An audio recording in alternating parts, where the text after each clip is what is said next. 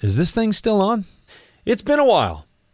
This show's been on hiatus for a couple of months. I told you that Doug and I were going to put something together the likes of which you had not ever seen before, and I still plan to do that. But it's not going to happen in the immediate future because I've got bigger things on my plate right now. So what I wanted to do was, something. And Doug and I started talking, and he said, hey, remember the Deeper Thought podcast you did a couple of years ago? Doug and I decided that we could go through some of those episodes. Over the next several weeks, several months, you're going to get access to what you previously weren't able to. Hopefully, this little provocation will help you sell something that you haven't sold before. And stay tuned for these episodes as they drop week over week. I think you're going to take something away from them. I know you're going to be entertained by them. And I can't wait to talk to you again real soon. All right, Jeff, 25 episodes on prospecting. You've given me theory. You've given me strategy. Would you just tell me what to say? Well, I'm glad you asked. That's what we're going to get into today.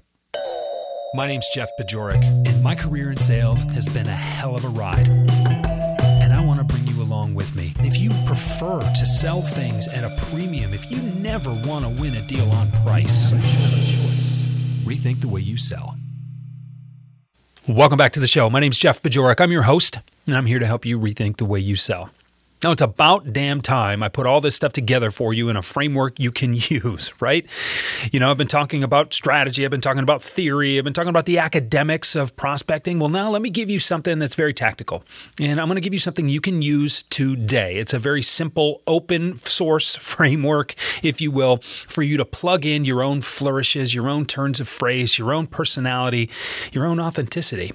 And, you know, when I talk about authenticity, when I talk about sell like you or hashtag sell like you, it's more than just using your own words. Like, of course you have to use your words. You try to take my words, they're mine, they're not yours. I wouldn't sell very well with your words either. That's very fundamental. That's very really basic. And that's something that everybody kind of understands. But I want to take this a level deeper. I want you to think about selling with integrity. I want you to feel the alignment between what you sell, who you sell it to, how you sell it to them, and why. And this is a concept I call sell like you that we're going to explore in much more depth in season 4. And you've already started to see some of my content that's being shared and talked about in some of my writing. If you haven't, you can connect with me on LinkedIn, subscribe to my newsletter, or you can go to my website and join my email newsletter. But I'm talking a lot about this because not very many people are. In fact, I don't think anybody is the way I'm talking about it. And having that alignment, having that integrity instills belief in you. And belief is what is necessary if you want to execute to your highest level. So as I lay this framework out for you, I want you to remember to make it yours. And I want you to remember to use it responsibly in a way that makes you feel good about the way you use it. Okay. Let's talk about opening. And I want to address this because there are, permission-based openers and there are pattern interrupts and there are all these things that you can hear people talking about using this or use this. So this is what I've learned is that they all work about the same and none of them work all the time. So while we're talking about making this method your own, play around. Do a little bit of A/B split testing. Try some this week, try something else the next week. You're going to find that some approaches work with some people and not with others, and none of them work with everybody. So you could keep things interesting for yourself, or you could just keep things interesting for your prospects, and you will find that different combinations will help you succeed. And that keeps things interesting. That keeps you from getting bored, and quite frankly, that's pretty important. So here's the framework. It's very, very simple. You are going to pick up the phone. You are going to send an email. You're going to introduce yourself very briefly. And I think you should be direct, okay? So, hi, my name is blank. We help companies like yours with blank. How have you handled blank? I've got some insights to share with you. I've got some ideas I'd like to run by you. Does it make sense for us to meet blank? Thanks, Jeff, or whatever your name is, right? Now, let's break that down, okay? So the first part is about being someone worth talking to and having something worth talking about and asking a question that will create a little bit of tension. So I introduce myself. I'm going to be very direct about who I am. I don't normally use a permission-based opener, but you can go with the Mike Weinberg, can I steal a minute? Right? You can go with, my friend Dale Dupree likes to do something totally wild with his prospecting and get you off balance and create that pattern interrupt, whatever you need to do to kind of shake people off their normal wavelength and pay a little bit of attention to you. But I like to be very direct. My name is Jeff Bajorek. I help companies like yours and their sales reps create more sales opportunities. So I'm talking about I help companies like yours. I have some credibility here. The problem that you're having is that your reps aren't creating enough sales opportunities. That's about 95% of companies out there, right? So it's fairly generic, but I've got your attention, and this is why. Now I'm going to ask a question, right? So how are you managing to help your reps keep their pipeline full in this time of economic uncertainty, like it is when I'm recording this right now? That's a question that I am going to wait for an answer for, right? I know if I'm on the phone with someone, I'm going to wait for an answer. If this isn't a voicemail message, it's just something I'm leaving out there, and I'm probably going to pause for a second or two after I ask it. And then I'm going to ask for the meeting, because that is the point of the call or of the message, right? I've got some things to share with you. Does it make sense for us to meet next Tuesday at 2 p.m., right? This is very, very important. This is the promise of exchanging value for time. I'm going to share something with you that is valuable. You're giving me time. I'm giving you this value. What you can also do, you can add something my friend Anthony Iannarino taught all of us. He said, here's this next line that you can add. Even if there's no next step for us, you will walk away with these insights that will help you tackle this problem a little more effectively.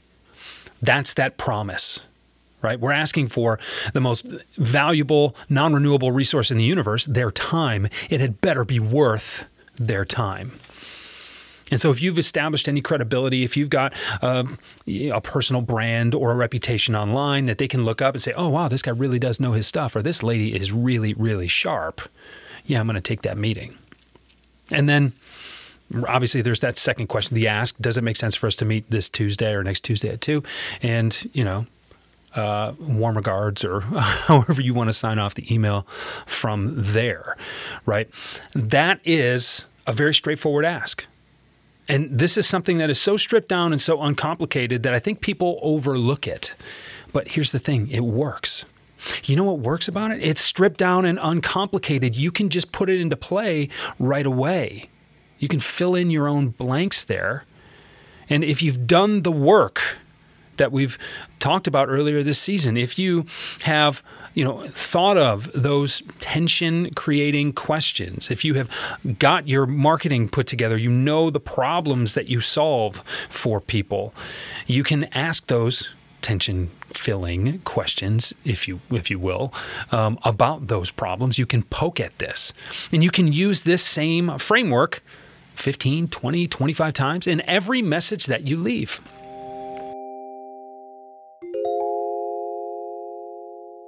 Look, you know how to prospect. I know you know how to prospect, but something still gets in your way. As a matter of fact, I've identified 8 reasons that you and your team are not creating more sales opportunities.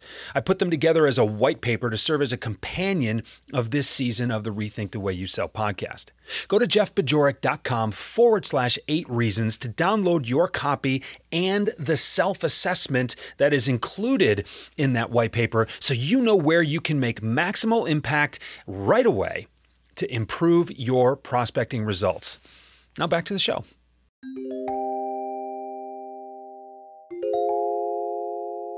Now, there are going to be people out there that are going to tell you that you should call and then you should email right away, and your call should refer to the email, and you don't have to ask for return voicemail or, return calls on voicemail and just direct them to the email. Like, there's a lot of ways that you can just get creative with this. But what I want you to do is get this framework down. Very simple. It's an introduction. I'm calling because your credibility statement, asking that question, make them think a little bit, Ask for the meeting. It's okay to ask 2 questions in a prospecting message, so long as that second question is asking for the meeting. Let's not run this into the ground here. If you've got too many questions to ask, that means you have more opportunities to follow up and follow through in your prospecting process to create more tension. And you're asking for the meeting, and then move on, and then let it go. If you've left that message, it's out there. Let it do what it's going to do. What I am proposing throughout this season is really, it's not too heavy on the volume. The volume is really your commitment, but trust your process here. An old manager of mine, a good friend of mine, used to call this the velvet hammer approach. I'm just going to very lightly just tap on your shoulder. I'm going to tap on the glass in front of your office. I'm going to tap on your door. I'm going to leave a little message here and plant this seed, let it germinate into something. And then over time, that tapping is going to break the wall down that you're putting up, and we're going to have a real conversation. I mean, does it always take forever? No, of course not. But I really believe that if you're committed to a long-term campaign, then you can only be impressed, and you can only have your expectations exceeded by the actual result. It's not reverse psychology. We're using the stats. We're using the data. I showed you that, 5 or 6 episodes ago. So use this framework. Very, very simple. It doesn't have to be more complicated than this. And then put it to work. Set the plans, the wheels in motion, and see what happens. I think you'll be impressed. This is very much the work I do with teams, perhaps work I can do with a team like yours. We'll sit down in a classroom, a virtual classroom, a physical classroom, and we're going to write these scripts down. We're going to workshop them. We're going to practice them on one another. We're going to come together as a group to refine this rudimentary template and turn it into something you will not only want to use, not only be effective using, not only use more often, but you'll be proud to use it. There's no reason you shouldn't be proud to be in sales. There's no reason you shouldn't be proud to sell what you sell to the people you sell it to. And there's no reason you shouldn't be proud of why you sell it. That's how I work with teams. That's how I can work with you. If you would like to take a look at what that could look like, then send me a message, jb@jeffbajorek.com. And look, I don't think prospecting needs to be as hard as most people make it, and I'm happy to help simplify it for you. So we got one more episode left in this season. Then I'm going to take a break for a couple of weeks, working on some really good stuff for season 4. But I will talk to you again in a couple of days. Thanks, as always, for being here with me. You have a ton of choices among sales podcasts. And if you think this framework will resonate with someone else, please pass it along. That's how this show grows. I'll talk to you again soon.